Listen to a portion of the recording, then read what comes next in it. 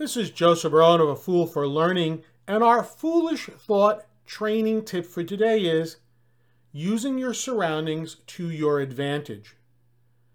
As some of you know, I am conducting learning for one of the local boards of elections, and during my training session, I am required to refer to a number of different forms and other documentation.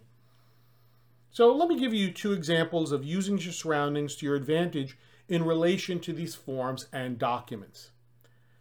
In one location, I had to train for approximately 3 weeks, and there was no table for me to put my documents on. Conducting training would become a real problem because I need to pick up and put down these forms and documents on a regular basis, as well as using pieces of equipment. And things would become a mess, and I know this from previous experience, because putting them down and I had to sort through them, pick them up, the equipment, etc., just a nightmare. However, the solution was rather simple and staring me in the face. There was a large bulletin board on one side of the room, and so all I did was simply place all of the forms and documents which needed to be referred to on the bulletin board.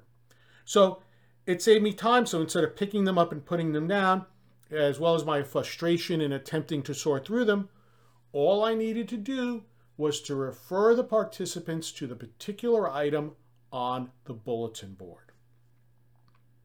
Now, when teaching the same exact module in a different location, the room happened to be much larger and it had a lot of desk space. But again, I'm faced with the same issue, using a large number of forms and documents, and it gets rather messy, picking them up, putting them down, picking them up, putting them down, as well as demonstrating pieces of equipment.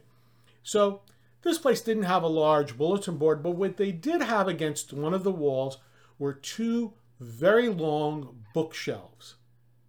And so what I simply did was tape the documents in the order that I needed to display them, at least the first go around, to the edges of the shelves.